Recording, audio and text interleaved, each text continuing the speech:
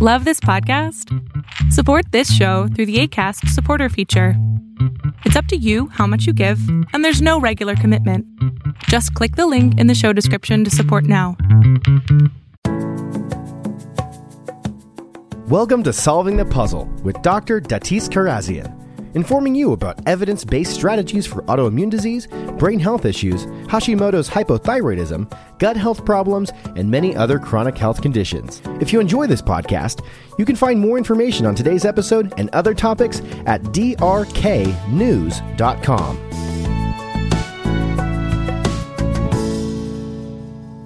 Hey everyone, today we're going to talk about the blood-brain barrier and what we call leaky brain. And when you look at healthcare and you look at the physiological pathways, you can have different barriers break down. So you can have the gut barrier breakdown, that's called leaky gut. You can have the blood-brain barrier breakdown, people using the slang term leaky brain.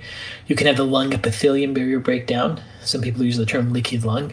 We're going to be going over each of these different barrier system breakdowns with these talks that we do every week.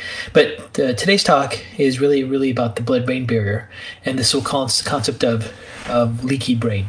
Now, when people hear the word leaky brain, it sounds funny, it sounds weird, and it's the same thing that happened when people started to use the term leaky gut. But for the most part, when we use the term leaky brain, what we're referring to is that the blood-brain barrier has become permeable. And this is a physiological response that can happen, and it's really an established mechanism in the fields of neuroimmunology of how infections get into the brain and how different pathogen and environmental triggers can activate neuroinflammation, neurodegeneration in the brain. So what I want to do before I take questions is, like, in the first 15 to 20 minutes, I want to explain to you, what is the blood-brain barrier? What are the symptoms that take place when the blood-brain barrier breaks down? What lab tests are used to determine breakdown of the blood-brain barrier? What are causes what are mechanisms that can cause the blood-brain barrier to break down, from lifestyle, from environmental factors, from disease processes? And then what are some nutraceuticals and lifestyle factors you can do to improve the blood-brain barrier? And I also talk a lot about the blood-brain barrier in my book called Why Do I Still Have, or Why Isn't My Brain Working? And I have some information about the blood-brain barrier and neuroinflammation, neuroautoimmunity on my website called drknews, drknews.com. So let's first talk about what the blood-brain barrier is. So for the most part, the blood-brain barrier is simply blood vessels and cells called astrocytes that create a barrier to basically keep things from blood, from systemic circulation, away from the brain. And this blood-brain barrier has little transport mechanisms for certain the chemicals and different compounds and cell messengers to cross, that can cross through a passive and an active transport system. But there are times when this blood-brain barrier opens up and really sets up the stage for different environmental triggers. For example, if you have different chemicals in your bloodstream, they can start to get into the brain. If you have certain pathogens, they can get into the brain. If you have any circulating antibodies, they can then cross the brain, the blood-brain barrier, get into the brain, and then activate immune cells in the brain called microglia, which then sets up the stage for significant brain inflammation and neurodegeneration and so forth. So there's been, when you look at the healthcare system, there was this long period of time where people started to understand and accept that the gut barrier can become permeable. And I think we're at the point now that we have several thousand papers published in the peer-reviewed literature of intestinal permeability, and they've been able to show causes of disease development with intestinal permeability, like autoimmune diseases and chronic inflammation, and lots of papers on what's called endotoxemia that can cause dysfunction throughout the body, including the brain, the cardiovascular system, organ systems with leaky gut. And the blood-brain barrier model is also starting to get more attention over time, and I think it'll just be a matter of time where people start using the term leaky brain as well. Now, with leaky gut syndrome, we know when people start to have their intestinal tight junctions break up, they get reactions to food proteins, and they start to get inflammation and swelling and different symptoms throughout their body. So one of the key things is that when the blood-brain barrier breaks down, the key thing that happens and the key symptom people start to develop are symptoms associated with brain inflammation and neuroinflammation. So let's talk about that for a second. When you look at neuroinflammation basically means the cells in the brain that modulate the immune response are overactivated. And these cells in the brain are called microglia. And if the blood-brain barrier becomes permeable, then proteins and triggers for this immune system, whether they're food proteins, whether they're pathogens, whether they're other inflammatory mediators in blood and circulation, all start to activate the brain, and the brain basically becomes more inflamed. And there are more inflammatory mediators circulating around neurons and synapses when there's a neuroinflammatory state. And when this happens, one of the main symptoms that takes place is most people start to complain of what they call brain fog. And what that means basically is there's something interfering with normal and ideal synapses. And that's really what's happening when people are trying to get to a thought or to an action and they just can't do it. Or they're trying to do some kind of motor coordination activity, like, I don't know, hitting a tennis ball or whatever they may be doing, and they just find it difficult to do more than usual. So the key thing about neuroinflammation is that one of the key things that it does is that it interferes with ideal synaptic activity. And it slows down what's called nerve conduction speed, how fast neurons synapse. So what people typically notice when their brains are inflamed is that everything just becomes less efficient. They can still do things, but motor tasks become less efficient, like coordinated activities using your muscles, and cognitive tasks become less efficient. And that's the key feature of impaired nerve conductance. Now, the other part of this is that when there's inflammation in the brain, the inflammatory response uncouples cells in the brain called mitochondria, and that impacts brain endurance. So the key feature that happens when there's lots of inflammation in the brain is the brain just gets really fatigued really quickly. So the person starts to have increased expressions of neuroinflammation. What they may notice is that they can't read as long as they used to. They can't drive as long as they used to. So their overall capacity to do tasks and the time and the endurance they have is just diminished. So those are the key features of neuroinflammation. So everything slows down, everything becomes less efficient, and the brain fatigues really quickly. And with neuroinflammation, another key feature is that it comes and goes. Some days it's worse, some days it's better, but it's not always there all the time. So whenever I hear a history of someone telling me that they have brain fog, they can't think, they can't focus, they have episodes of depression, it comes and goes, some days are better than others, and they don't really have any signs of a clear neurological disease, then I really start to consider that their blood-brain barrier may be permeable. Now, are there lab tests you can run to determine if someone has blood-brain barrier permeability? And the answer is yes.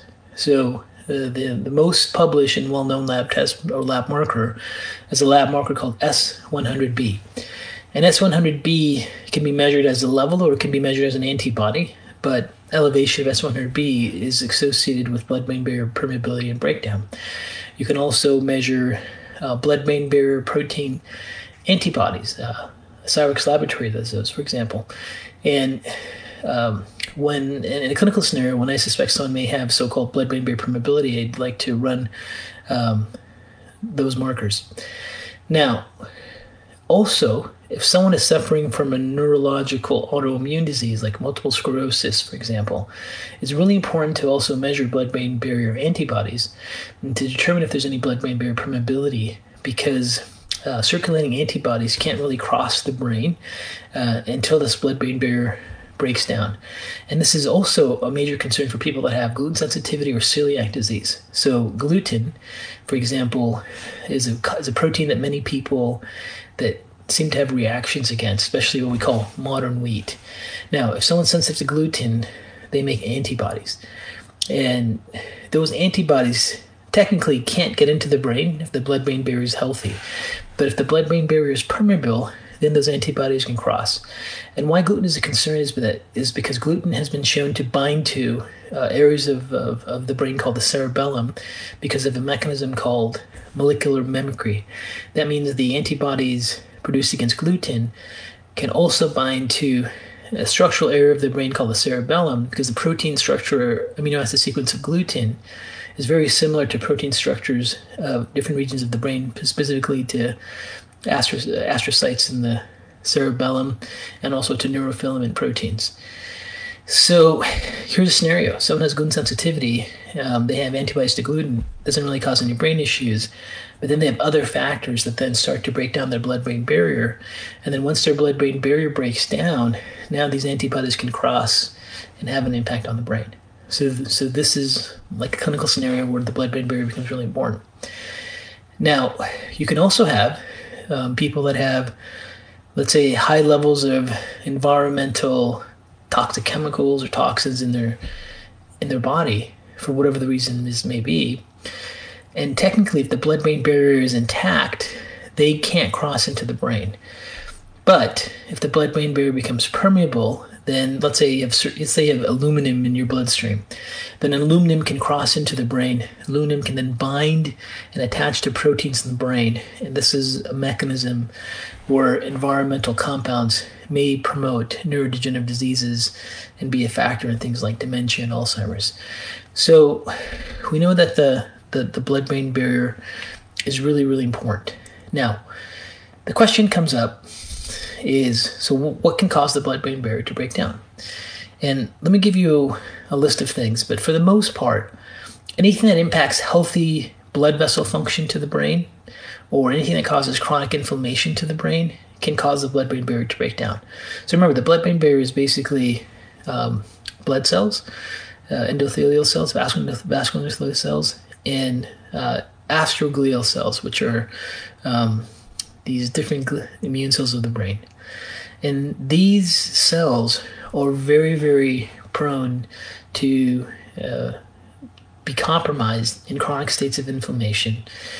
And for the most part, chronic inflammatory responses, like a chronic inflammatory disease, like lupus, or a chronic inflammatory disease like the systemic rheumatoid disease or anything like that, has some potential to break down all barriers of the body, including the gut barrier, lung barrier, and the blood-brain barrier. So in that, chronic inflammation is a major factor. There's very clear evidence that traumatic brain injuries break down the blood-brain barrier. And when the brain gets injured, neurons get sheared, and the shearing of neurons causes a release of something called heat shock protein, which opens up the blood-brain barrier intentionally to allow immune cells to come in to get rid of the injured and debris neurons, but they don't always heal. So some patients have had a traumatic brain injury or a car accident, and then they notice the brain declines over time because their blood-brain barrier never really heals. So we know that brain injuries can cause it. And we also know that inflammatory bowel diseases, chronic inflammation in the gut can actually open up the blood-brain barrier. And myself and Dr. Bijdani and I, we published a few studies on this. We published one study in the World Journal of Gastroenterology where we showed that when people have intestinal permeability with celiac disease, they have increased levels of zonulin, and zonulin also opens up the blood-brain barrier proteins, and we found high degrees of association with leaky gut, zonulin markers, and what are called aquaporin-4, which are blood-brain permeability markers, and glial fibrillary protein, which also open up the blood-brain barrier. And then we also published a paper where the title of the paper was called Correlation Between Antibodies to Bacterial Lipopolysaccharides, Barrier Proteins in Sera of Positive ASCVANCA Patients. It's a long title. But in that paper, we showed people that had inflammatory bowel diseases have significantly increased odds for having blood-brain barrier permeability. And we checked 400 subjects with that study. So we know that when the gut's inflamed, that the brain is inflamed. And we also know that when there's a leaky gut, there's a very, very high chance that there's also a leaky brain, because they share some of the similar protein agents like zonulin, which opens up the blood-brain barrier. So chronic gut inflammation can lead to chronic brain inflammation. Intestinal permeability can lead to blood-brain barrier permeability. Past head traumas, chronic inflammation, chronic infections. Someone who gets their antioxidant levels depleted can really have all these factors add up to cause their blood-brain barrier to break down. Once their blood-brain barrier breaks down, there's an increased activated inflammatory state of the brain, which then causes decrease in brain function, slowness of the brain, and decreased brain endurance. And if this continues on, then a person can start to develop neurodegenerative diseases. Now, there are some also lifestyle factors that have been shown to cause blood-brain barrier permeability. Alcohol abuse, unfortunately, has been shown to cause blood-brain barrier permeability. Sedentary lifestyles have been shown to increase risk for permeability of the blood-brain barrier, because when you are sedentary, you get decreased circulation, decreased blood flow, you get decreased release of healthy growth factors in your blood vessels to keep your blood-brain barrier healthy. And when someone combines things like lack of exercise with an inflammatory diet and alcohol, it's very easy for the blood-brain barrier to break down. Chronic sleep disruption has been shown to cause blood-brain barrier permeability issues as well.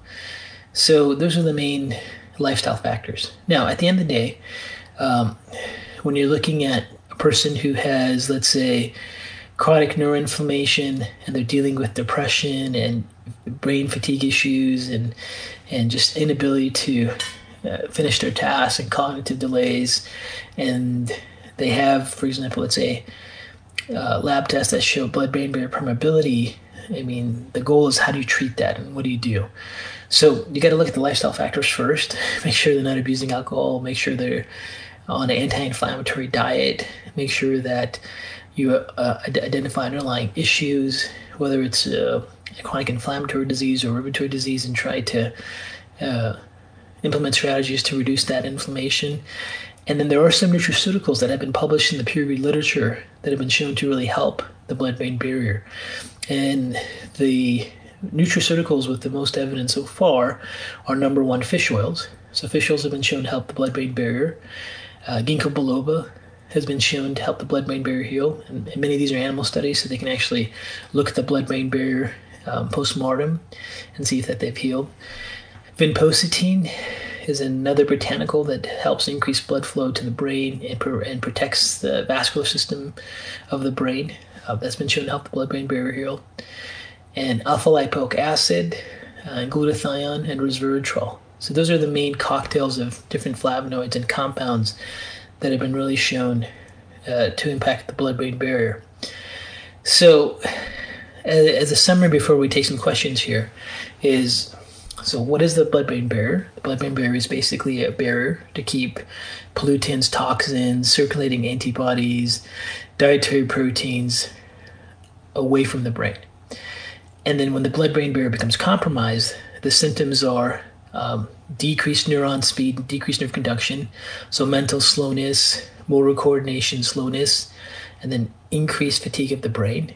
And then the way you can measure blood-brain barrier permeability is blood-brain permeability antibodies, or S100B levels, or S100B antibodies. These are routine lab tests. And the things that cause the blood-brain barrier to break down could be things like traumatic brain injury, long use of corticosteroids, significant infection, significant inflammation, and then lifestyle factors are alcohol abuse, lack of exercise, sedentary lifestyle, and chronic sleep deprivation, right? And then nutraceuticals, again, fish oils, ginkgo, vinpocetine, alpha-lipoic acid, glutathione. So those are all the main things that can really impact the blood-brain barrier. So let me get into some questions here. Okay. One of the questions I have here is, if a person has transglutaminase 2, will they have leaky gut barriers all over in the body as well? Lung barrier, gut barrier, addition to small intestines. Well, transglutaminase 2, TG2, is an antibody for intestinal permeability, and for celiac disease, but there's a high correlation of intestinal permeability up to, let's say, 90% with people that have transglutaminase 2. So we would suspect that if someone has TG2 antibodies, that there's a very high risk for them to also have blood-brain barrier permeability, since we know that transglutaminase 2 is strongly associated with intestinal permeability. And this is also a concern because if you do have transglutaminase 2 antibodies, the laboratory marker for celiac disease, then if the blood-brain barrier is breached, then those gluten antibodies can also then cross the brain. And if gluten antibodies cross the brain, there is that potential for gluten to bind to proteins in the brain and cause some neuroinflammation and neurodegeneration. There are multiple studies that have correlated gluten sensitivity, not even celiac disease, but just gluten sensitivity with different types of neurodegenerative and neurological diseases and chronic neuroinflammation. So TG2, celiac disease, gluten sensitivity, you're really concerned for blood-brain barrier integrity as well as leaky gut. Okay, someone just, Evelyn said, can you say, wait a minute. Can someone type those nutraceuticals you just mentioned? Can you repeat them? The nutraceuticals you just mentioned. Nutraceuticals? Yeah. Fish oils, ginkgo, vinpocetine, spelled Vinpocetine, alpha-lipoic acid, glutathione, and resveratrol. Okay. And did you say quercetin? Quercetin? No, I did not say quercetin. Okay. Quercetin may have an effect, but I'm not sure if there's any published studies on that. The ones I mentioned on that list are clearly shown in studies to have an effect on the blood-brain barrier. So that's why I mentioned them. Of course, for the most part, lots of anti-inflammatories, lots of antioxidants may have some benefits as well, but those are the ones that actually have research published on them. Okay. Shelby asks, can anxiety be associated with blood-brain barrier permeability like depression? What can anxiety be? Well, the thing with anxiety is that there's so many different mechanisms for anxiety. Blood-brain barrier permeability isn't directly associated with causing anxiety. However, there could be inflammatory responses from blood-brain barrier permeability that can promote the mechanism of someone's underlying anxiety. But I wouldn't say that you would go from anxiety directly to blood-brain barrier permeability. So it's not that direct. Okay. How does MTHFR affect this? Oh, that's a good question. Thank you. How does MTH4 affect this? MTH4 is methyltetrahydrofolate reductase polymorphism. It's a genetic uniqueness that 20-25% of the population have where they can't metabolize homocysteine through B12 very effectively, through folate very effectively. So there is some research on this, and what they have found is that if a person has high homocysteine, and these people that have this genetic uniqueness typically do, that elevated homocysteine levels can cause increased breakdown of the blood-brain barrier. So I didn't mention that, but thank you for asking that question. So if you ever get your lab test done, it's really common these days to have your doctor measure something called homocysteine. It's typically done to look at cardiovascular risk because elevated homocysteine destroys blood vessels. But don't forget, the blood-brain barrier is also primarily blood vessels and astrocytes. So there has been clear findings that elevated homocysteine levels, which is part of our sometimes routine cardiovascular workup, is also associated not only with cardiovascular disease, but breakdown of the blood-brain barrier. So you may have to get your homocysteine levels down, and typically that's done by taking B vitamins, specifically folate and B12. Okay. Dana asks, can the blood-brain barrier with supplements be repaired? Yes, so the blood-brain barrier can be repaired. The blood-brain barrier is dynamic. It breaks down and repairs, just like the gut barrier. You can have lots of alcohol, lots of inflammatory foods, lots of stress. Your blood-brain barrier your gut barrier can thin and break down, and then as you eat healthier foods and take that inflammatory load off your gut, it can heal. The blood-brain barrier is dynamic and works in the same way as well. But there's people that have chronic leaky gut for many, many years, and there's people that have chronic leaky brains for many, many years. But the point is that if the ongoing inflammatory cascade that's promoting the breakdown is continued, then it can't heal. And if you remove those factors and provide high amounts of anti-inflammatories and antioxidant properties to support the barriers, then they can heal. Okay. Meredith asks, can leaky brain cause sleep disorders? So, when you think about like specific conditions with leaky gut, whether it's sleep disorders or anxiety, there isn't a direct relation with any disease or specific brain symptom other than brain endurance issues and fatigue issues. However, inflammation adds to the fire most mechanisms that cause disease to the brain or dysfunction to the brain. So, like neuroinflammation is going to promote the mechanisms of all neurodegenerative diseases, which are really an inflammatory cascade. Some sleep disturbances can be associated with abnormal nerve signaling conduction pathways in parts of the brain and the pineal system. Inflammation can absolutely disrupt those mechanisms. So it's a very general mechanism. However, it can disrupt a whole list of physiological pathways in the brain that can cause a whole host of symptoms, but it's not necessarily specific for any single condition like anxiety or sleep disorders. Okay, Richard asks, can food sensitivities cause inflammation in the internal and external carotid arteries or any arteries? Food sensitivities. Well, food sensitivities can cause systemic inflammation, and systemic inflammation can definitely cause inflammation everywhere, including blood vessels and the gut barrier, the lung barrier. So it has some impact.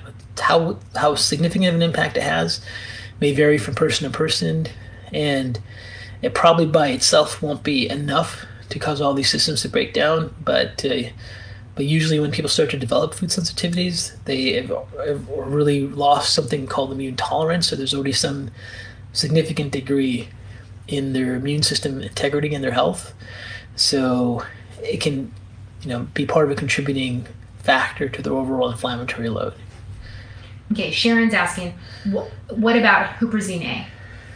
Huperzine A is a very powerful botanical that has been shown to be a natural acetylcholinesterase inhibitor, which is great to activate acetylcholine, and which is the main neurotransmitter for memory pathways and helps with things like dementia and Alzheimer's disease.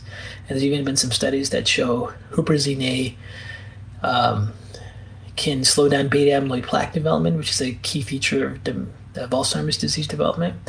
But huperzine A does not directly have any benefit that I know of to the blood-brain barrier, because it's working more on an acetylcholine pathway, and blood-brain barrier mechanisms or nutraceuticals that help the blood-brain barrier that typically help work on improving vascular inflammation or basic systemic neuroinflammatory responses, and huperzine doesn't seem to have that strong an effect on those pathways. Okay, Steve asks, does the elevated homocysteine act directly to break down the blood-brain barrier, or could there be a comorbidity factor that causes both elevated homocysteine and breakdown of blood-brain barrier? Well, there could be other factors associated with why someone has methylation defects causing the blood-brain barrier to break down. So I think those probably do exist to some degree. But homocysteine itself is very inflammatory. And when they've done animal studies and just inject homocysteine into healthy animals, they've done this initially they did with pigs in some first line studies. And once these pigs got injected with homocysteine, their whole vascular system became inflamed and basically destroyed, and many of these animals got strokes immediately. So unrelated to methylation defects, homocysteine itself is very inflammatory to blood vessels, and blood vessels include the blood-brain barrier. So I think there could be some methylation defects that are part of things that can impact blood-brain barrier integrity. We know we need methylation to help support myelin regeneration, and methylation is important for astroglial cell function. So there could be a part of the methylation part of it, which is this transfer of one carbon groups. But if homocysteine's high, homocysteine itself is very inflammatory. So that's why if you get your lab work done, if your doctor has measured homocysteine, or if you're getting your blood work, ask your doctor to measure homocysteine. And if those levels are elevated, then you could have some breakdown with the blood-brain barrier. Now, let me also share some things with the homocysteine levels. When you get your blood homocysteine levels measured, the laboratory range will usually have levels any below 15 as normal. But research is showing that levels, even as they start to get above 7, and definitely as they get into above 10, start to cause significant injury to neurons and potentially even to the blood-brain barrier. So you really want to make sure at the very least, even if your blood-brain barrier, if your homocysteine levels are normal, meaning less than the laboratory range of 15, just make sure they're not above 10. Because if you're in the 10 to 15 range, you still could have some risk for inflammation, even though your lab test may be within that normal reference range of less than 15. So 10 and above, be concerned, and you may want to take some extra antioxidants, nutraceuticals to support yourself. Okay, Jonathan asks, how does insulin resistance relate to neuroinflammation and blood-brain barrier permeability? That's another great question. Good job, Jonathan. Well, insulin resistance can definitely be a factor in blood-brain permeability and brain inflammation itself. So insulin resistance leads to glucose not being able to get into the cell. And when glucose can get into the cell, one of the things that can happen is glucose can get glycated, which means that there is an attachment of a protein to a sugar, and this becomes really inflammatory. And these become glycation end products. And glycation end products can cause the blood-brain barrier to also break down, which I didn't mention earlier, so thanks for bringing that up. So if you ever have your blood work done, and especially if you have prediabetes, risk for diabetes, there's a measurement that's run called HbA1c, which is glycated hemoglobin.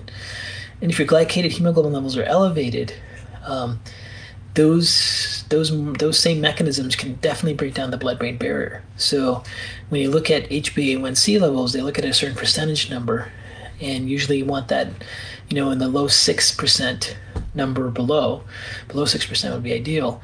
But once people start to get their HbA1c above 6.8, 7% or higher, then there's going to be some significant inflammatory mechanisms through glycation that can definitely break down the blood-brain barrier. Okay, Jeffrey asks, brain fog is often said to be a symptom of Hashimoto's thyroiditis. If one has Hashimoto's thyroiditis, does that mean they have a leaky brain as well? Well, brain fog itself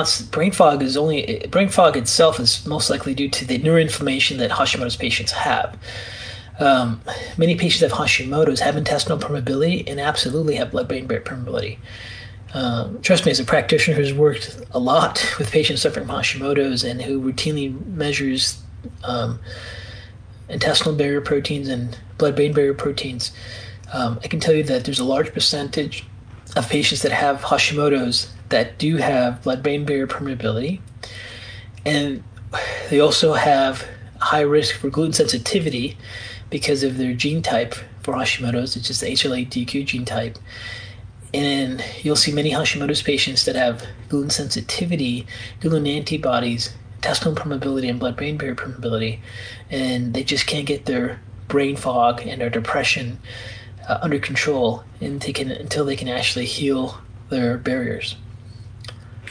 Okay, Rose says, Hi. Wondering if there's a way the brain can flush out the impurities on its own. Well, the brain is actually constantly detoxifying itself through its own lymphatic and vascular system. And the best way to get the brain to do that is to actually just move and exercise. So movement and exercise impacts brain circulation and brain lymphatic pathways. And the ways that the brain clears those toxins is really through vascular mechanisms. So if you can move and exercise to any degree, that really helps your brain's ability to support its lymphatic and vascular flushing systems. Okay, so this is a question from Steve, but it's been asked a lot. The RepairVite product doesn't seem to have fish oils, ginkgo, that kind of stuff, recommended for improving the blood-brain barrier. Is there a formula will blood-brain barrier repair formula come out soon? I think they're confusing blood-brain barrier with leaky. Yeah, so there's a product called RepairVite, which is a nutraceutical that has things to help leaky gut. It's really designed for a leaky gut product. But the product, the things in there are your typical compounds for the gut, like glutamine, for example, to help the gut heal. That doesn't directly impact the blood-brain barrier. Things that impact the blood-brain barrier would be more things like resveratrol, glutathione, alpha-lipoic acid, vinpocetine. I like to take a product called Neuroflam that has all those things in there. but any one of those nutraceuticals alone has the potential to support the blood-brain barrier. Okay. Eric Cohn asked about Neuroflam. Yeah, Neuroflam is one of the things. It's a product that has the key nutraceuticals in there. But the key nutraceuticals we've already talked about.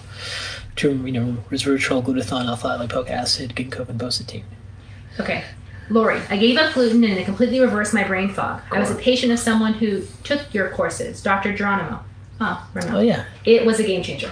Great. Well, thank you for sharing that. Yeah, some people, they have gluten sensitivity. They eat gluten. They get zonulin release. They get an inflammatory gut. The blood-brain barrier opens. And sometimes just being gluten-free completely reverses all of it. And there's other people who, for example, may have the same mechanism. They have this significant reaction to gluten. They eat it. They get leaky gut. They get leaky brain. And then they just try to take like ginkgo or alpha-lipoic acid. It doesn't really work, and nothing's going to really work until they remove the trigger. So, got to be aware of that too. A lot of times you're not going to be able to just heal the blood-brain barrier taking nutraceuticals. You're going to have to treat the underlying mechanisms. So thank you for sharing your story with gluten. And I think that is really common. Gluten being gluten, dairy, corn, egg protein, soy protein, are the most common food sensitivities out there. And for some people, those inflammatory food reactions, if they continue to eat them, they can get brain fog. I mean, I have with friends that that testing that comes back that shows they're sensitive to milk. They get bloating and distension. They may even get brain fog, and they still question if they can eat milk because they can. The bloating isn't so bad; they can deal with it, but it has an impact. So a lot of times taking nutraceutical won't be enough. You'll actually have to remove the trigger, and milk, dairy, egg, protein, soy are the most common. And corn. Okay, speaking of that, Lauren asks, what are your thoughts on the use of kefir to restore gut integrity, thus helping the blood-brain barrier? 99% of the lactose will be removed, but it still has whey and casein. Does that override the benefits of the probiotic? Right. So kefir is fantastic for supporting the gut microbiome for many people. However, there are people that are extremely sensitive to casein. And for them, the benefits do not outweigh the inflammatory response. So for people that are extremely sensitive to milk protein, whey, they probably won't be able to get away with kefir. For those that don't have those extreme reactions, it could provide some benefits. So there has to be some individuality and some respect to how sensitive they are to casein if they can tolerate kefir. Okay. Deidre says, is ataxia caused by leaky brain? Is ataxia caused by leaky brain? So there's different causes of ataxia. Ataxia just means that, best way to simplify it is that your balance is off. And we're talking about truncal ataxia, there's limb ataxia, but truncal ataxia means like you don't have good balance and you have dizziness and a hard time going downstairs. And ataxia can be caused by any injury to an area of the brain called the cerebellum, whether it's a stroke, whether it's traumatic brain injury, whether it's neurodegeneration. But there is a condition that's called gluten ataxia. And this is specifically where people that are gluten sensitive have gluten antibodies bind to that area of the brain, which is called molecular mimicry. So for those people, and there's a subset of those people out there in the population, for those people, they have extreme sensitivity to gluten. And the same genotype of gluten ataxia is found with Hashimoto's people. So I can tell you a lot of people that have thyroid disease, Hashimoto's, have the same genotype and risk factors for gluten, then causing gluten ataxia, and then having this whole neuroinflammatory and even eventually neuroautoimmune response and blood-brain barrier breakdown as a vicious cascade. Okay, so this is a couple of people asking this. They're asking about the proteins, soy, egg, whatever. They're saying, so even the organic is pro-inflammatory? Yes. Not just GMO, but the actual protein itself. People are thinking that it's... Yeah, so when you look at food proteins and immune reactions, whether it's organic or not doesn't matter. Okay. Organic foods have technically less pesticides, which is great. You don't want as much pesticides in your foods. But the structure of the food protein, whether it's organic or not, is going to determine the immune response. So, like in our family, we tried to have everything organic, but it doesn't mean we can have organic wheat and be okay if we're sensitive to gluten or organic, corn or so forth, or, whatever the protein may be. So the only thing you're really getting with organic is you're getting less pesticide exposure, but the dietary protein is still the same, and it can still cause a trigger.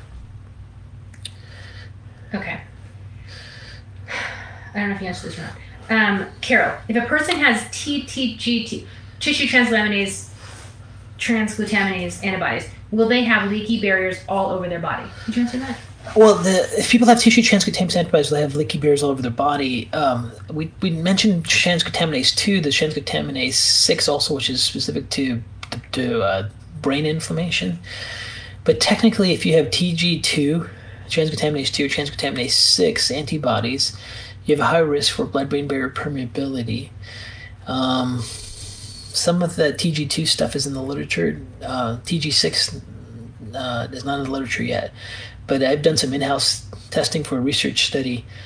Well, we haven't published, but we did find high degrees of correlation between transglutaminase 6 and S100B blood-brain barrier permeability antibodies.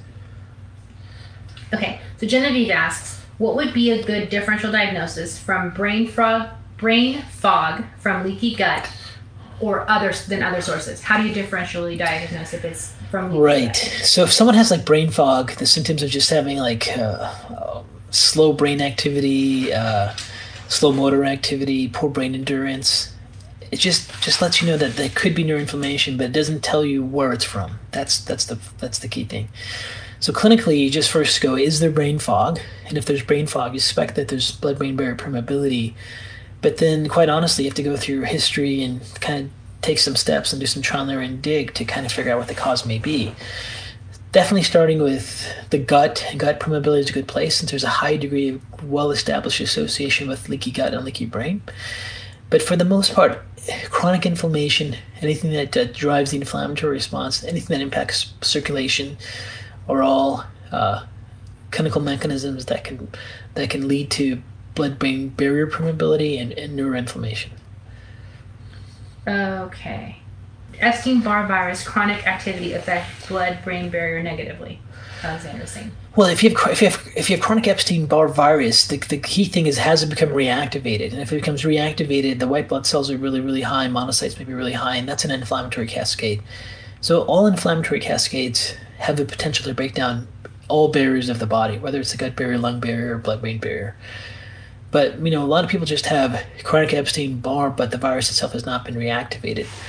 In a clinical setting, there's actually a profile called the Epstein-Barr virus profile, where they measure different proteins of Epstein-Barr to determine if it's been reactivated or if it has not been. That would really be the test to determine if the virus has been reactivated. And then if that's the case, then at least you know there's some inflammation. Now, inflammation itself can also even cross the blood-brain barrier from viral infection, even if the blood-brain barrier is intact, and just cause brain fogginess and dysfunction. I think most people, when they get like influenza or the common cold or common flu, they notice that the brain's not working well. They can't think, they can't focus, they can't concentrate. They're actually having brain inflammation to some degree. And in those cases, they may have an intact blood-brain barrier. So not all inflammation is caused by the blood-brain barrier breaking down. There are still inflammatory mediators that can cross a healthy blood-brain barrier and cause brain inflammation. So whether it's Epstein-Barr virus or another virus that causes someone to not think or focus or concentrate, that doesn't necessarily mean that the blood-brain barrier is broken down. Okay, this is a couple people asking. I'm going to combine them. What are your protocols for lupus, RA, cystic fibrosis? Yeah, I know some people ask questions about what are your protocols for lupus or RA or cystic fibrosis? Just a bunch of MS. MS. Yeah. So we don't have protocols. Protocols are an inefficient way. The protocol for a disease doesn't work clinically. You have to have protocols for specific mechanisms. For example, you could have a person that has MS that has blood-brain barrier permeability and someone who doesn't have blood-brain permeability. You could have a person that has MS who has cross-reactivity with a certain pathogen. For example, hepatitis C can cross-react with myelin, and that's a major trigger for MS. And someone who doesn't, sometimes you can't even find the mechanism.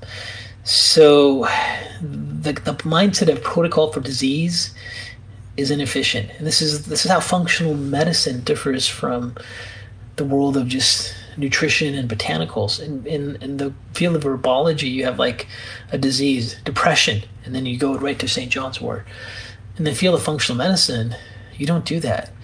You have the word, like you have depression, then you go, what's the mechanism of their depression? Maybe the mechanism of depression is neuroinflammation. Maybe the mechanism of depression is poor blood flow to the brain.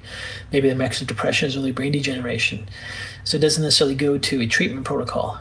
So it's impossible to give you treatment protocols, especially in a live Facebook or even in a real clinical setting for a disease process, because the disease itself doesn't dictate treatment. You have to figure out what mechanisms are involved and what lifestyle factors are involved, and this is the basic concept of personalized lifestyle medicine. And chronic diseases and progressive diseases really need to have that individualized approach to try to improve health and function and recovery in those instances. Okay, Stephanie says, you do an amazing job of taking intricate concepts and explaining them in such a clear way. Thank you. Thank you, Stephanie. Welcome.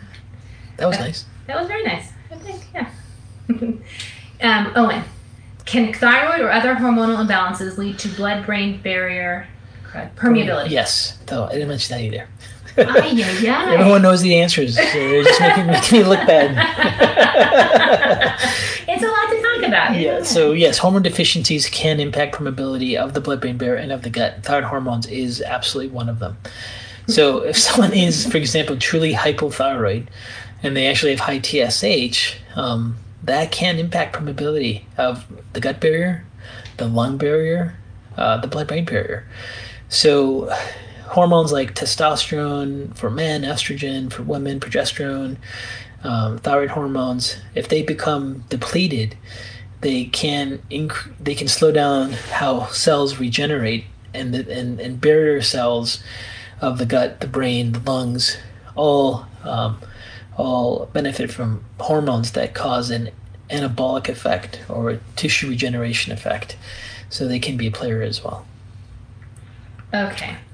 Elizabeth, she's asking, what are the zonulin markers? Is it lymphocytes? So the markers for zonulin is a protein, and it's actually haptoglobulin too. It's a protein that can be measured in blood. Blood levels of zonulin tend to fluctuate all over the place, but zonulin antibodies are a very good marker to determine permeability of the gut-brain barrier, the gut barrier, and also even potentially the blood-brain barrier. So it's just a routine laboratory marker that can be measured. The main proteins for the brain are blood-brain barrier proteins are S100B, aquaporin antibodies, specifically aquaporin 4, and even just what we call blood-brain barrier protein antibody. And there's also a high association with antibody to glial fibrillary acidic protein, which is involved specifically with astrocytes. If it's elevated, it can indicate the blood-brain barrier is breaking down. So those are all individual lab tests that can be ordered in a clinical setting and have been used in research settings to determine breakdown of the blood-brain barrier.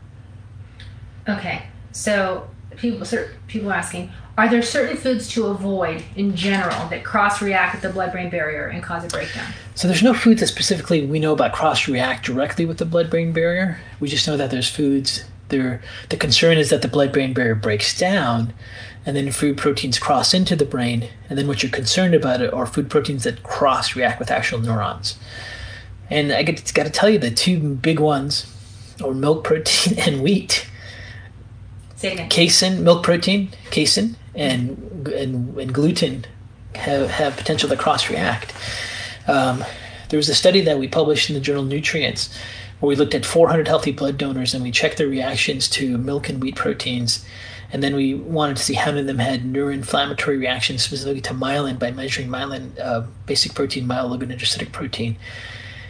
We found a very, very high degree of association between people that had reactions to milk and wheat proteins to brain inflammation proteins like myelin basic protein. So we published that in the journal Nutrients. If you go to PubMed.gov, which is the National Library of Medicine, if you type in my name, you'll see some of these papers that I published. And the one that is published in the journal Nutrients we find that those two proteins are significantly inflammatory for the brain. Okay. Genevieve and a few other people are saying, will you please do a talk on how to treat these chronic viral infections? Epstein-Barr, Hep C, etc. Sure, we can put that on the list. Yeah. Okay. Elizabeth says, is there a celiac profile like the Epstein-Barr profile? Is there the best laboratory marker for looking at gluten sensitivity and celiac is without question Cyrex array number 3. And what Cyrex array number 3 does is it breaks down the transglutaminase proteins. There's TG2, TG2 bound to gliadin, TG3, and TG6, which are all important for understanding where the gluten sensitivity or autoimmune response is against. But also, when you look at gluten has different branches, like alpha gliadin and gamma gliadin, and different variations of those, and gluteomorphin, and so forth. So the absolute best laboratory marker to determine reactivities to gluten is Cyrex array number 3. There's no substitute. Okay, besides that, Sharon asks, how do we know if we have a reaction to gluten or casein? How do you know if you have a reaction? How do you know if you have a reaction to gluten or casein? You measure the antibody. So you have to do a lab test, an antibody test, a lysa test. Most people will just refer to as a food sensitivity test to determine if those reactions are there. And I would caution you guys to stay away from like finger spot testing. Those are not as accurate. I mean, a really good blood draw by a accredited laboratory would be to go. Let me kind of make the analogy for blood spot testing. If you ever listen to the radio and you're not really tuned into the radio station, so you can't pick up every word and you can't pick up everything that's said, but you can pick up a few of those things, that's how spot testing is. It'll pick up a few things, but you don't really get clear messages and testing of the proteins. When you get a full solid blood draw done by a CLIA established laboratory, it's like you have tuned into the radio station, perfect sound, and you can hear every single word and hear the message. When you do some of these spot testing, the methodology is not as clean, so you don't get as clear of the reactions to food proteins. Okay. This is just people thanking you. Sorry. Oh, thank you. Very, very kind. Thank you. Thank you. Do elevated alpha beta tubulin antibodies have anything to do with leaky gut? So alpha beta tubulin antibodies are specifically associated with neurological autoimmune reactivity. Alpha beta tubulin is a protein in the structure of neurons. When there's antibodies against it, that means there's neurological autoimmunity. It's not specific for anything to do with leaky gut. It's very specific for just neurological autoimmunity. Now, if you have neurological autoimmunity or someone has alpha beta tubulin antibodies, you definitely want to make sure the gut barrier is intact and the blood-brain barrier is intact. So you might want to look at zonulin including antibodies for the gut. You want to look at blood-brain barrier protein antibodies for the brain and making sure that those are not abnormal. And if they are, then figure out how to fix those. Okay. This is a little off, but Kate is saying, I had a test for Hashimoto's that tested antibodies. What other antibody tests can be given to determine if you have an autoimmune disease? And why would you test those? Right. So if you have Hashimoto's and you've been tested, and if you have antibodies for the thyroid, for me in my practice, that's the only I can really comment on. I like to use the panel from a lab called Cyrex called array number 5. And what it does is screens for tissue antibodies to 20 other different tissues. So it checks for antibodies to the gut, to the adrenal glands, to the pancreas, to the brain, to the joints, and it lets me know if there's any other autoimmune activities going there. So my routine step in my practice is if someone walks into my office that has, for example, Hashimoto's or any other autoimmune disease, is then have them do Cyrex array 5, and then I can see if there's any other autoimmune reactions anywhere else. And that's kind of how I have been doing it.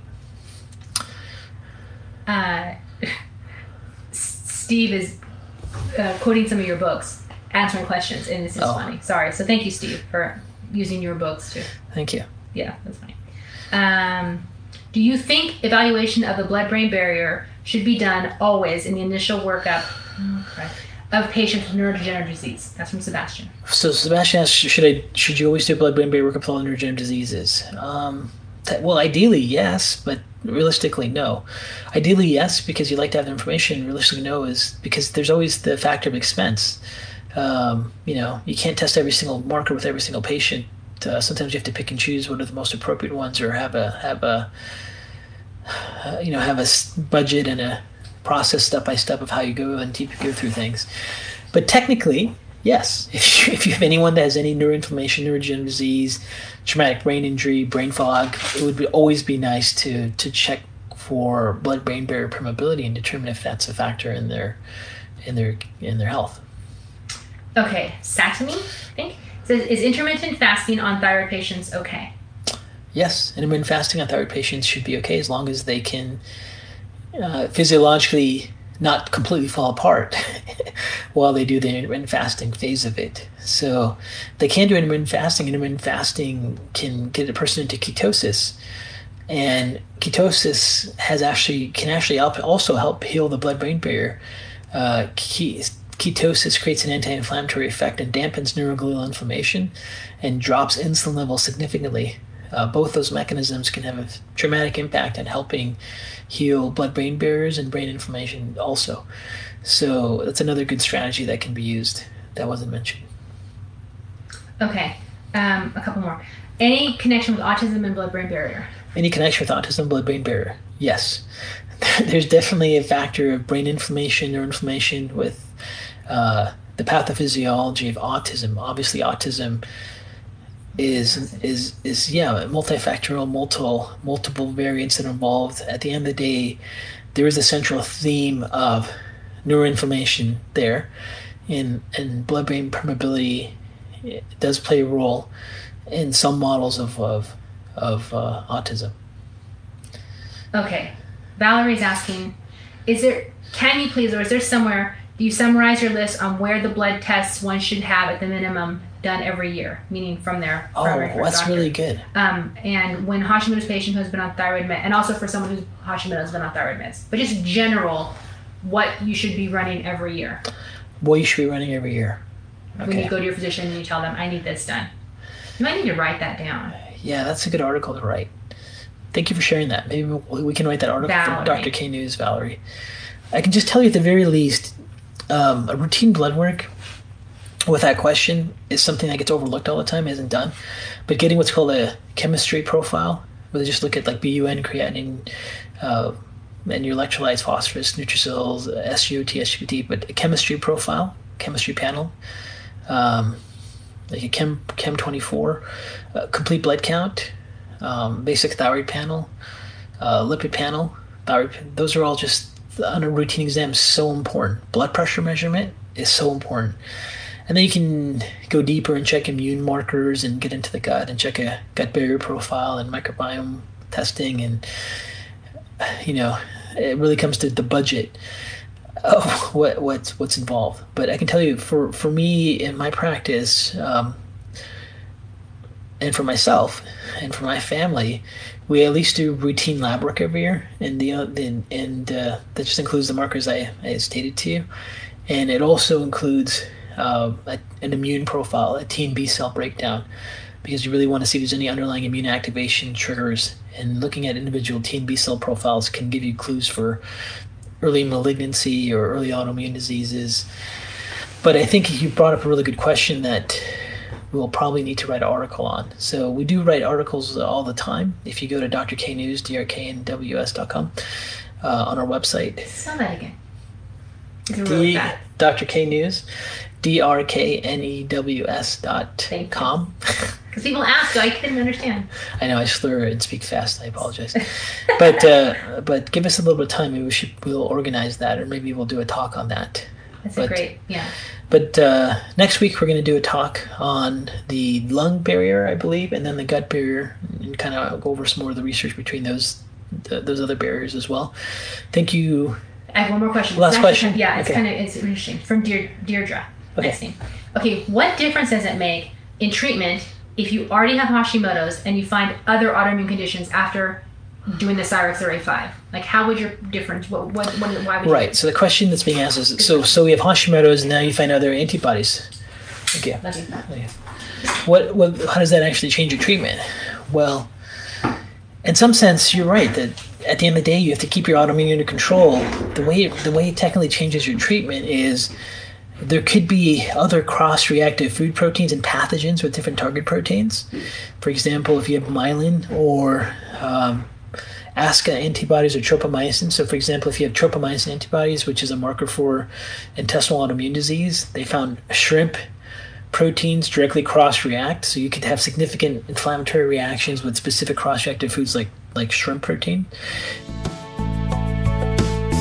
You can find all of this information and more at drknews.com/podcast. There you'll find the show notes, readings, and links related to this episode. You can also find Dr. Kharrazian's blog at drknews.com.